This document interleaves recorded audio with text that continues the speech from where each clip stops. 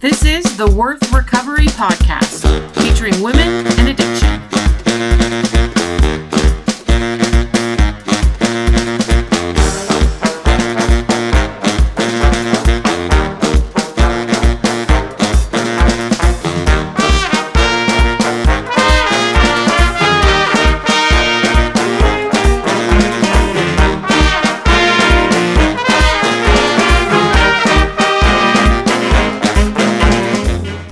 Everyone, welcome back to the Worth Recovery Podcast. I'm Amy, I'm your host, and I'm excited to be back with you for another episode in 2017. I'm a sex addict, I'm a food addict. I've been sober since December 2nd of 2012. I'm thrilled to continue our discussion today with you about being all in when it comes to your recovery. All in. Not partially in, not 25 or 30% all in, not even 90% in, but all in. Recovery is one of those amazing things that changes lives. All along the way, there are many pitfalls, pit stops where you can get stuck, where you can take off ramps or detours, or just stop to catch your breath and realize days, weeks, or sometimes months or years later that what you intended to be just a quick rest ended up being a massive detour, and that there is more work to do on your recovery journey. Today, I want to acknowledge, first of all, that I truly believe that everyone desires to be all in when it comes to recovery. Just like I never grew up saying, I want to grow up and be a sex addict. Yeah, that never happened. I don't believe anyone starts recovery in their very deepest soul saying, I'm only going to half-ass this whole recovery thing. I'm not going to really do it, just partially do it.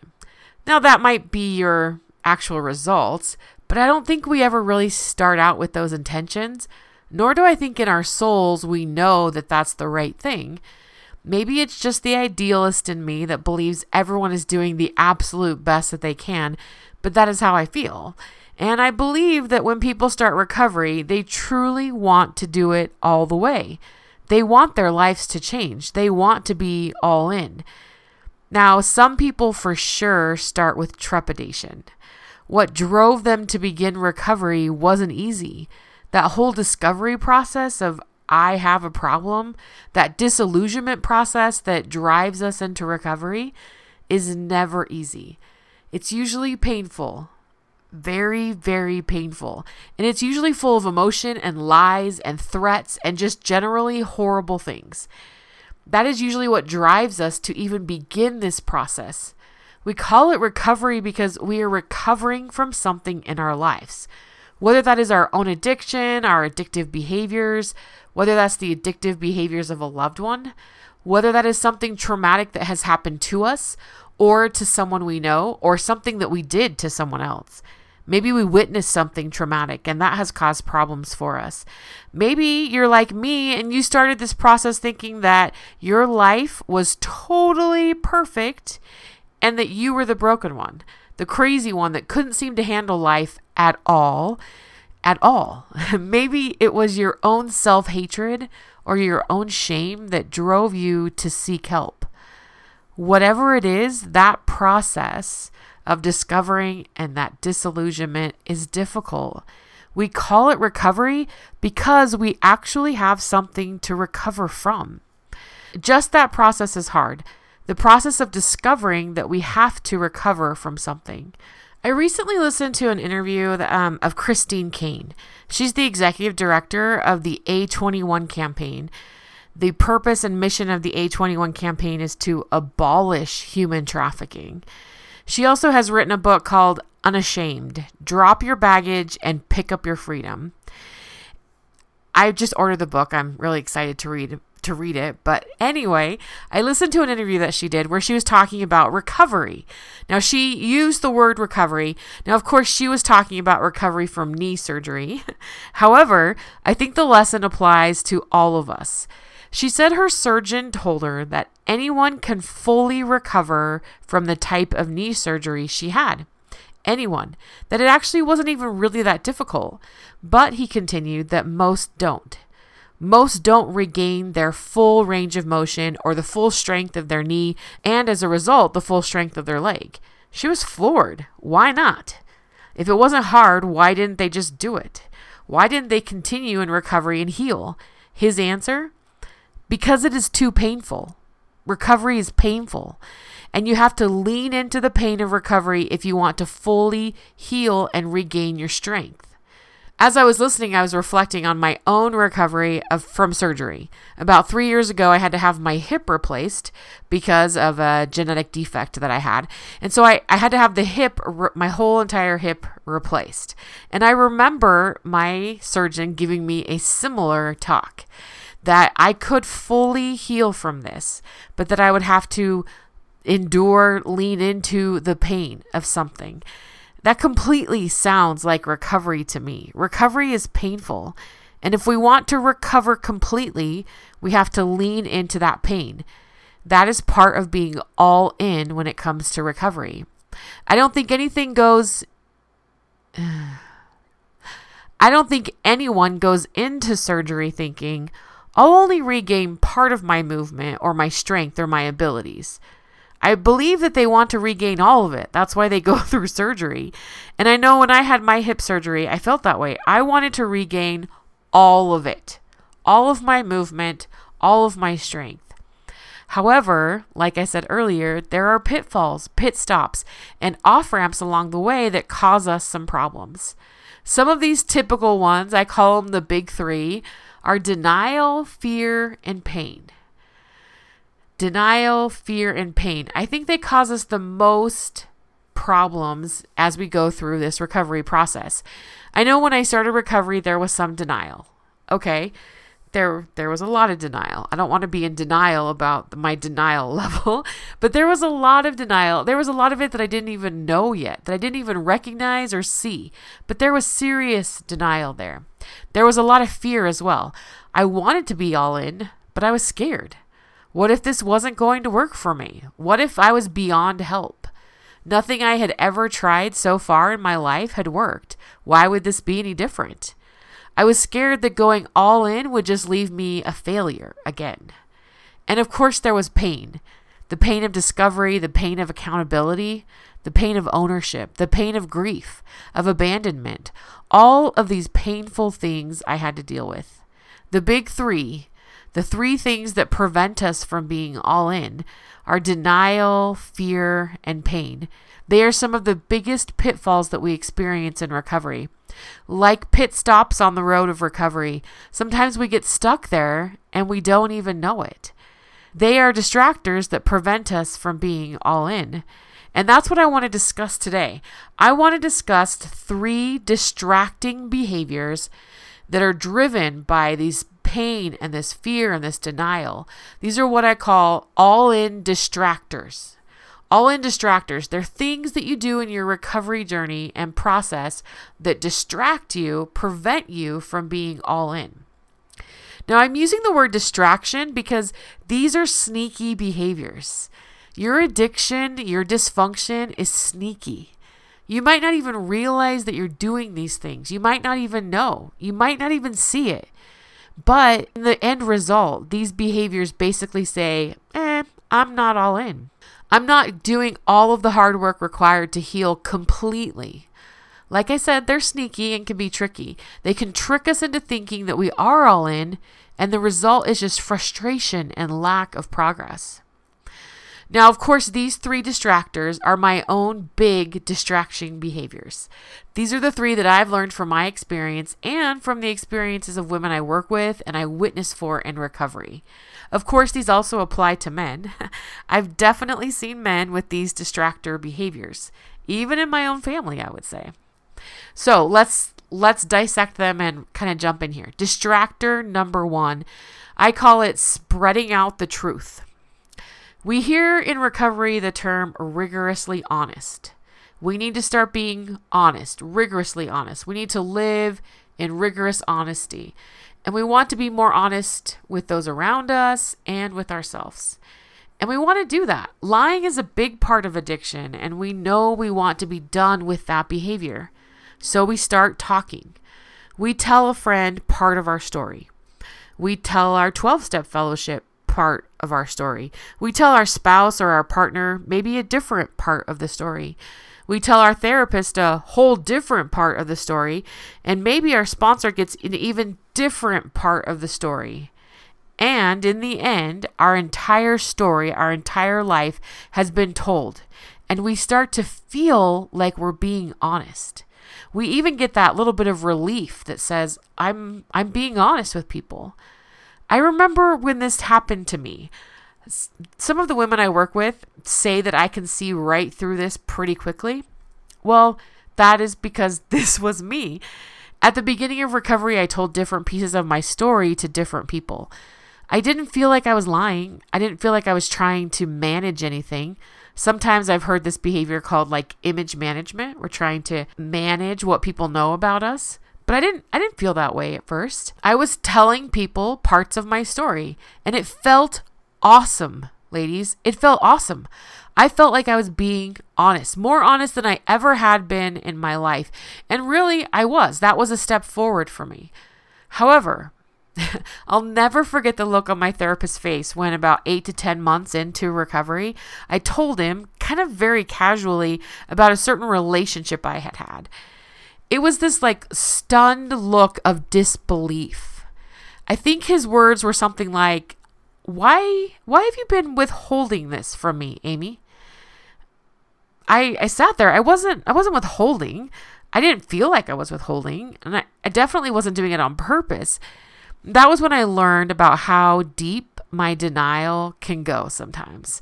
We then had to have a discussion about what rigorous honesty really looks like and the importance of having someone that knows your whole, complete story. That was a new thing for me. And I learned in that process that there were a lot of drivers to this behavior. Not only just denial, for sure, but fear. Fear is a major driver in this distracting behavior. It is hard to be honest. We might be dealing with strong abandonment trauma, and the idea of telling one person our story is beyond what we can handle. We're scared that they will abandon us, and so we don't trust our story to one person. Pain is also a huge driver in this distractor. Maybe we've experienced some real rejection in the past that was just too painful for us to handle. Having one person who knows our whole story is too risky. The pain of rejection will be too much, so we just don't do it. Whatever the exact driver of this behavior, whether denial, fear, pain, or a combination, the end result is clear. We aren't all in when it comes to recovery because we're not all in with one person. We haven't shared our whole entire complete story with someone. Now, of course, that needs to be the right one. I'm not advocating you just pick a random stranger or some best friend in your life and tell them everything. You need to have the right person, but there needs to be one person, at least one person in your life that knows the entire story. This behavior is sneaky because everyone knows only part of the story. What happens is they can't really reflect back to us what is happening. And it usually takes a major relational problem for us to see this, or a very, very honest self-appraisal. Sometimes just hearing it explained, you'll get that kind of gut feeling in your stomach that says, ugh, I think that is me. If this is something you think you struggle with, or you're wondering if you struggle with, usually a very honest conversation with someone you trust can help. Explain this to them and ask if they see this behavior in you, if they see that you're spreading out the truth, if they feel like there are gaps in your story, if they feel like maybe there's more to the story that you're not telling them. Now, of course, you must be open to the feedback, because if you start asking, you'll receive the answers you need. And so you need to be open to that feedback. This behavior, spreading out the truth, is distractor number one. It was one of the first things that I encountered when I started recovery and wanted to be all in. Okay, let's look at distractor number two. I call this green grass syndrome. That's what I call it. You can call it whatever you want, but that's what I call it. This is the person who is always chasing the next big thing. They're always looking for the next big thing, where the grass is greener than where they are now. So I want to look at some statistics real quick to help you kind of see how this happens. Do you know how many 12-step fellowships there are in the world? Me either. I don't know exactly. Wikipedia says that there are an estimated 300 different fellowships in the world that use the 12 steps of recovery as their primary text. Now, I don't completely trust Wikipedia. I don't think it's most reliable of sources. That's probably the academic in me. So we'll also use my own research. Let's just look at sex addiction because that's what I'm most familiar with. If you wanted to attend a 12-step fellowship for sex addiction, you could go to SA, SAA, SRA, SLAA, RCA, HA, WLRSA, LAA, SCA, or if you're on the other side, you could go to Essanon, COSA, COSLAA. That's just the ones that I know, right? So, and that's only 12-step fellowships. That's a lot of options. And then you go through this process of what types of treatment do I need? Do I need inpatient treatment? Do I need outpatient treatment? Do I go to the ranch, the Prescott House, the Refuge, Pine Grove, Blue Tiger Recovery, the Center for Healthy Sex, Capstone, Begin Again, the Hudson Center, Gentle Path? Where do I go? What do I need? What exactly is going on? Then, how do you pick a therapist? What qualifications do they need? What is important? CSAT, EMDR, EFT, LCSW, LMHT, EFT, MSAT. What do you know? How do I know? Do I need medication? What books should I be reading? And then there's this whole argument out there, is sex even an addiction? Did you know that there's an argument out there about that? There is. Is sex even an addiction? You could spend years, literally years, just researching and reading and chasing the next big idea or the next big thing or the next big program that is going to keep you sober and in recovery. You could jump from fellowship to fellowship to fellowship. You can jump from therapist to therapist to therapist, from program to program to program. You could spend years just doing that. When we do this, when we search for the next big thing or the right thing or the perfect thing, we are stuck in a pitfall behavior. It's either denial, pain, or fear that are driving the show. This is not a recovery mindset, but an addiction mindset. For me, this was most closely associated with fear. When we get into this mindset, we're afraid. We are afraid of so many things. For me, it was the fear of missing out or the fear of doing it wrong. I was afraid that if I stuck with one thing and it's not successful, then it would prove that I was really broken, beyond repair, that I was a horrible person. I was afraid that if I didn't do recovery the perfect way, it wouldn't stick. I was also afraid of the work. I was afraid I would have to do things I didn't want to do. I was afraid I would have to say goodbye to people I didn't want to. There's a lot of fear at the beginning of recovery, or even in the middle of recovery, and that fear can drive us sometimes to search for the perfect or the right thing rather than commit to what's in front of us and start something. This is tricky for people. They can say that they are doing recovery. They might actually be doing a lot of different types of recovery, a lot of different types of meetings with a lot of different people, but they aren't really making progress anywhere. I've seen this. I've seen this so many times, and I've experienced it in different areas of my life. This has been my biggest problem in food recovery. I'm constantly looking for the next big thing, the next diet, the next biggest, better thing to make this whole process easier or just to make me feel smarter. Like, how do I know I'm doing it the right way? Chasing the next big thing distracts us from being all in when it comes to recovery. If this is you, maybe you're having that gut feeling again that's telling you, yeah, that's you. You're chasing. Maybe you just know. If you're not sure, simply ask yourself how far you have progressed in recovery. Are you where you want to be? This behavior results in a number of false starts, but no real traction. And so we trick ourselves into thinking that we're doing a lot of recovery work when we're really just doing false starts over and over again. So distractor number 2, chasing the next big thing, green grass syndrome. The last distractor of today that I want to talk about is what is called the implementation dip.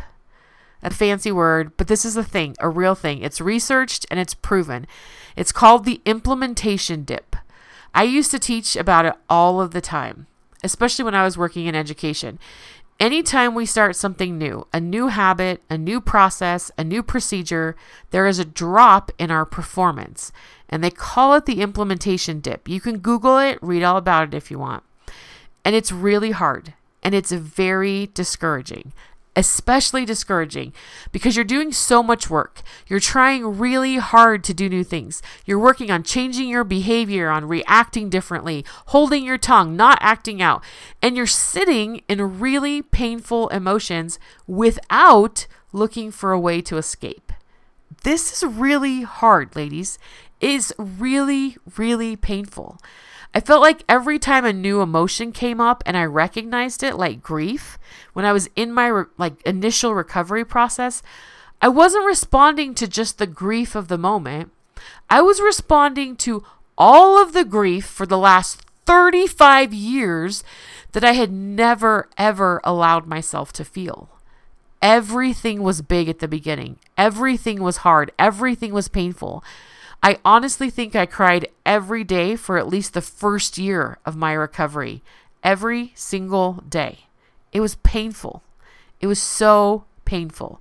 And many times, many times, I thought, I can't do this. I can't endure this pain. These new behaviors, they aren't working for me. This is just too much.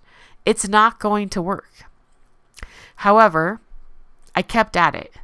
My therapist would give me a little bit of hope on some days by pointing out something that I had done differently. My sponsor would give me a little bit of hope by saying she was impressed with how I handled something. I'd have a day where I laughed and smiled and the pain wasn't so overwhelming. I stuck with it. I kept going. I broke through the implementation dip. And now I feel pain. I feel grief. I feel happiness, excitement, sadness, anger, fear, frustration. I feel all of it. They come and they go. They sit. Sometimes they camp out a little bit. And it's awesome. I might cry one day, but it's not the overwhelming cry of 35 years of unexpressed emotion. It's just the current stuff, the current emotion. I don't overreact to things because I'm not responding to 40 years of misbehavior. I'm only responding to what is going on right now. And it is awesome. I broke through the implementation dip and I learned and incorporated the new behaviors that allowed me to do this. But not all of us do that. We start something, we make a commitment, but the moment it feels too hard or too overwhelming, we wimp out. Or maybe you've held on for a few months of hard things or discouraging things, of painful emotions and of fear, and you woke up a few months later and said, wow, I'm not getting better. And rather than sticking with it and breaking through the implementation dip, you gave up. And probably you maybe did that too soon. I'm all for evaluating what is or isn't working for us, but you can't do that until you've given it some serious time, until you've broken through the implementation dip and really see results. How long does that take, you might be asking or thinking to yourself? It's different for everyone, and that kind of feels like a stupid answer, but it's true. On some things, I broke through right away and saw results. On others, it took months, and on others, I would say it took years. But I stuck with it. I kept going. I found people and accountability partners to reflect back to me my own progress when I got stuck or I felt like it wasn't working. I broke through the denial, the pain, and the fear of the implementation dip, and I stayed all in with recovery. Okay, let's recap. We know we need to be all in when it comes to our recovery, and we know that that is not always an easy thing to do. 3 of the major pitfalls we encounter on this road is denial, fear, and pain. 3 of the biggest distractor behaviors that keep us stuck in those pitfalls are, number 1, spreading out the truth, number 2, searching for greener grass, and number 3, the implementation dip. These behaviors sneak into our lives, and what we thought was maybe a breather turned into a massive pit stop. Or maybe we got distracted and we encountered a massive pitfall. Either way, It is always essential that we evaluate where we are when it comes to our recovery. And that, ladies and gentlemen, is your homework for today. First, before we discuss it, great job to all of you that checked in with me. You are awesome. I love it when you commented, I'm all in. I loved hearing it. If you haven't done it yet, do it. Facebook, comment on the website, Twitter, whatever it is, let me know that you're all in when it comes to recovery. And thanks for sharing this episode with someone. We continue to grow in numbers, and it's awesome. Today's homework, though, it's also a 2-step process, okay? Today's homework, number 1, is your self-evaluation. This is your chance to evaluate your distractor behaviors. These are behaviors that distract and prevent you from being all in. Your job is to list your top 3. I gave you my top 3 today. These are behaviors I've really had to work on and be careful about in my own recovery. You need to find your top 3 behaviors. Make a list of them. I challenge you to think beyond just an emotion. Maybe you'll sit down and you'll list fear, anger, sadness. Well, those are true. Those are things that are going to cause problems for you, but those are emotions. They aren't actions. They are emotions. What we want to look at is what are the distracting behaviors. Maybe those 3 emotions are driving something, driving some behaviors. We're looking for what you're actually doing. These behaviors that prevent you from being all in. Maybe it's Netflix. That's a big distractor for people. Maybe it's eating. I did both of those for a while. Maybe it's work. Maybe you work instead of do recovery. I don't know. You've got to figure out what your top 3 are. What are your top 3 distractor behaviors that prevent you from being all in? Now, that's number 1. Once you have that list of those 3 things, of course, for number 2, I want you to share it with someone. I would love if that someone was me, but it doesn't matter. Share it with someone. Share it. Accepting, acknowledging, and sharing are the first steps to changing. You can email me, you can comment on the episode, you can comment on Facebook or Twitter. Find me and share with me, or find someone and share with someone. I can be found at Amy, A-M-Y, at worthrecovery.com. That's my email. Or just search for Worth Recovery on Facebook or Twitter and it'll pop right up. Or, of course, you can go to the website, www.worthrecovery.com. So that's your homework. 2 parts. Number 1, self-assessment. Find your top 3 distractor behaviors, the behaviors that prevent you from being all in. And number 2, share that list with someone. The intent here is accepting, acknowledging, and hopefully finding some accountability on that. That is what I have for you today. Now, before you leave, don't forget that we have a Worth Recovery event coming up in just 1 week. January 21st, Salt Lake City, Utah will be engaged in the struggle. If you're not registered, get registered already. If you're going to be there, we need you to get registered. You can do that on the website, www.worthrecovery.com. Go to the events area at the top and make it happen.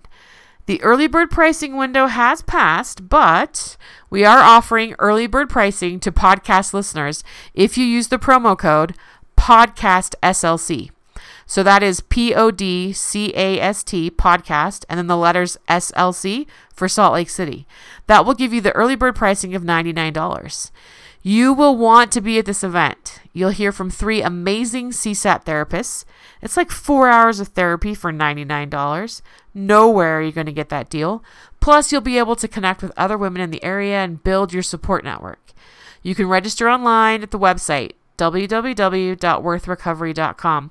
Use the promo code PODCASTSLC to get the early bird pricing.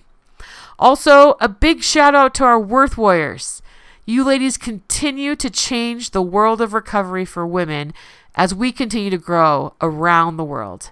Thank you for your dedication and your assistance. You are awesome. Don't forget about your homework, of course, right? Self-evaluation and share. And as always, please remember that you are worth recovery. No matter what is going on in your life, no matter if you got distracted for a while in your recovery, no matter what others around you are saying or doing, you are worth recovery. 100% worth it. I believe in you. I know you can do it, so keep up the fight.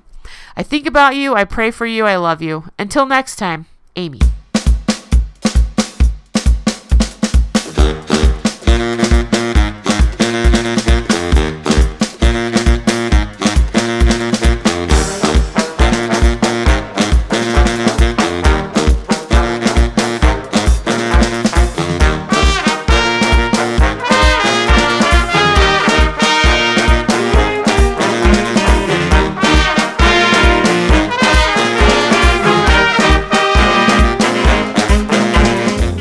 The legal stuff. The mission of Worth Recovery is to dispel shame and build hope in the lives of women struggling with and recovering from sex addiction. I am not associated with any 12-step group, religious organization, or therapeutic clinic. I am an addict sharing my own experiences and recovery.